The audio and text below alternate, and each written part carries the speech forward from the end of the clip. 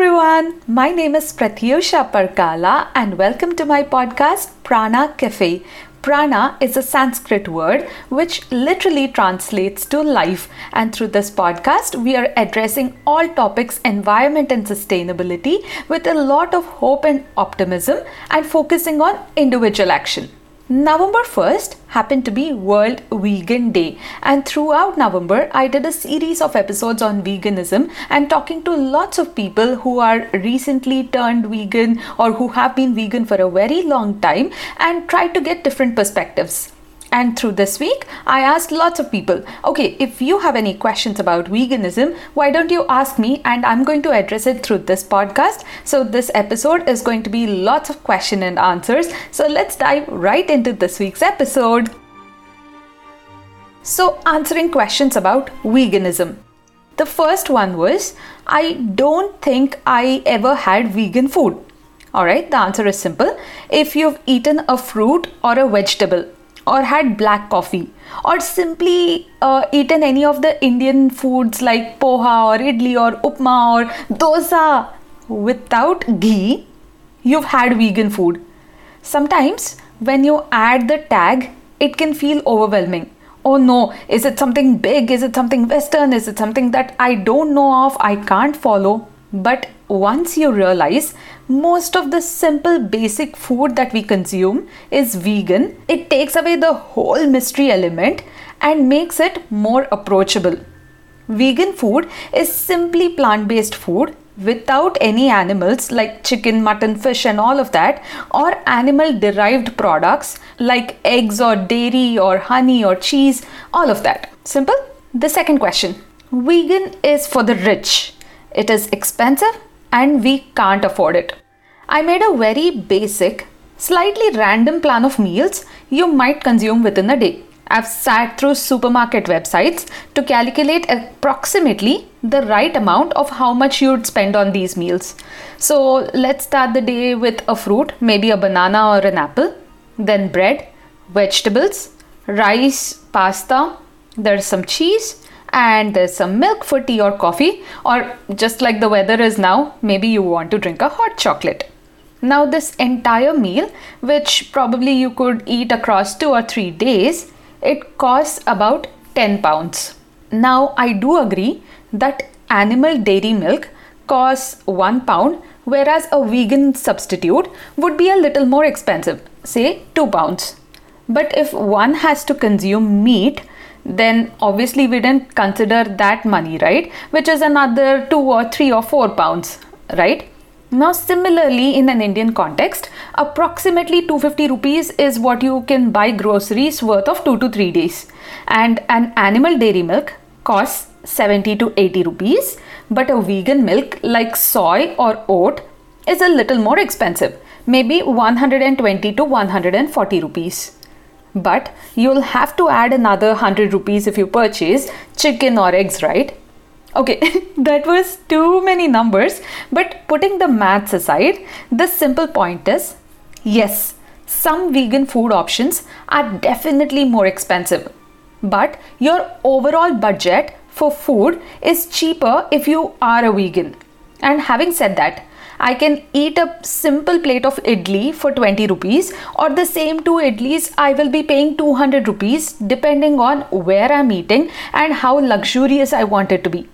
My point is, irrespective of what kind of diet you follow, there will always be affordable and expensive options. So I wouldn't buy the claim that vegan food is more expensive. No.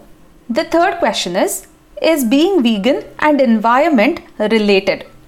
To be very fair and balanced, veganism is not the only solution to the climate crisis we are facing. But food is something we consume every single day. Each and every person in the 7.5 billion planet. Now imagine if each of the 7.5 billion people made little change.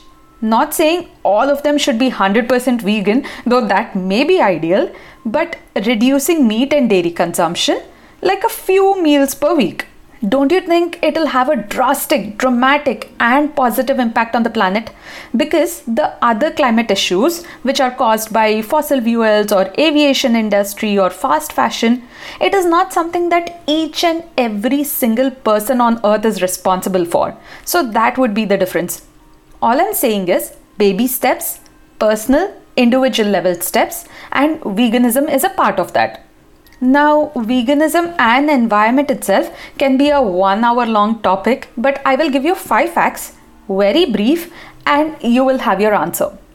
The first one is UN says, United Nations, they say meat and dairy, all the livestock, they account for about 14.5% of all man-made greenhouse gas emissions.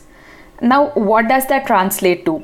It is equivalent to all the exhaust fumes that comes from every car, train, ship and aircraft on the planet.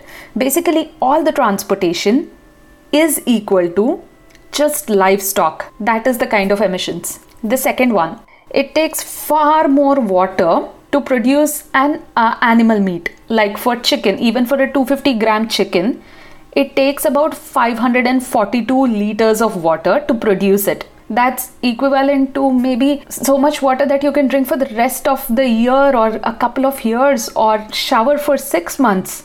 The third fact is around 85% of fisheries are overused or fully exploited, which is causing a problem to our seas and oceans and all the life cycle that is dependent on it.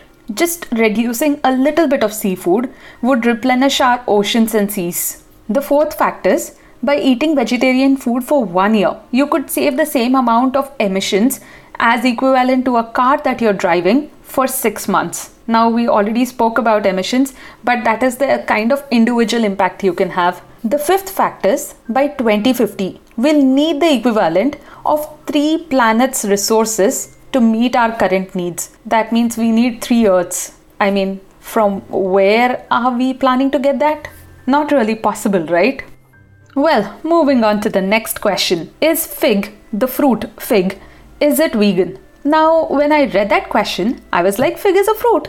So it comes from a plant and plant-based food is vegan. Simple, right? That's what I thought. But after some research, I found some more information. To clarify, the bottom line is, yes, fig is vegan. But the question even arises because of the life cycle of fig. The fig tree pollination happens because of wasps. In a very layman-like terms, wasps are like bees or flies. It's an insect. So certain type of wasps and fig plants, they rely on each other to reproduce. So this wasp, it goes inside a fig fruit to lay eggs, but it never comes out. It just lays eggs inside the fruit and dies within the fruit. The baby wasps, when they are born, they get out and the mother is digested by the fig itself.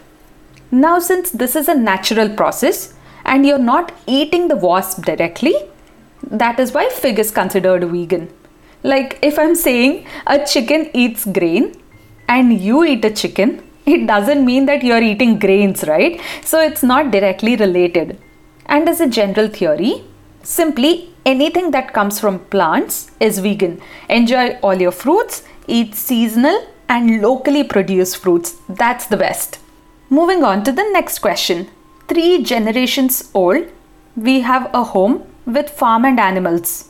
I can't abandon the animals. Well, that's exactly what I'm saying. Don't abandon the animals. Take care of the animals. Love the animals. When you're living with animals for that long, 3 generations, they are family, right? Like having a pet dog or cat, they're not just animals, they're everything. So you can't imagine hurting them. If you have a covered home that gives milk, how can you be vegan? Some questions you could think of is the cow becoming pregnant naturally? Are you making sure no hormones or supplements are being given to increase the milk production? Is the milk that the mother cow is producing only for its baby? How can we consume it?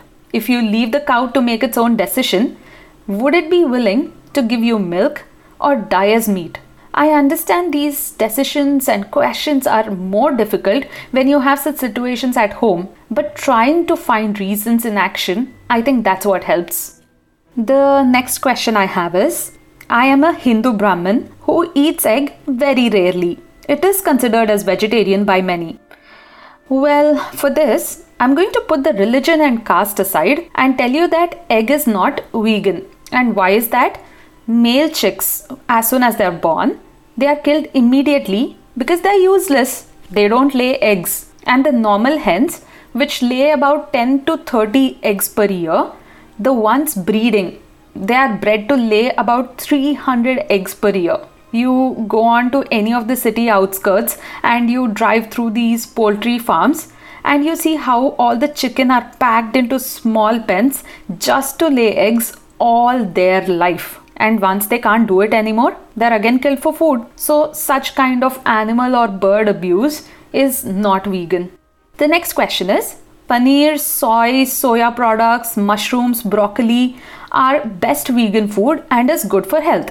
So that's great. Just to clarify, paneer, that is cottage cheese, is made from dairy milk and is not vegan. But its alternative is tofu, which is made from soya. I said this before, I will say it again. I am foodie, so I won't compromise on taste, and I have tried many brands of tofu.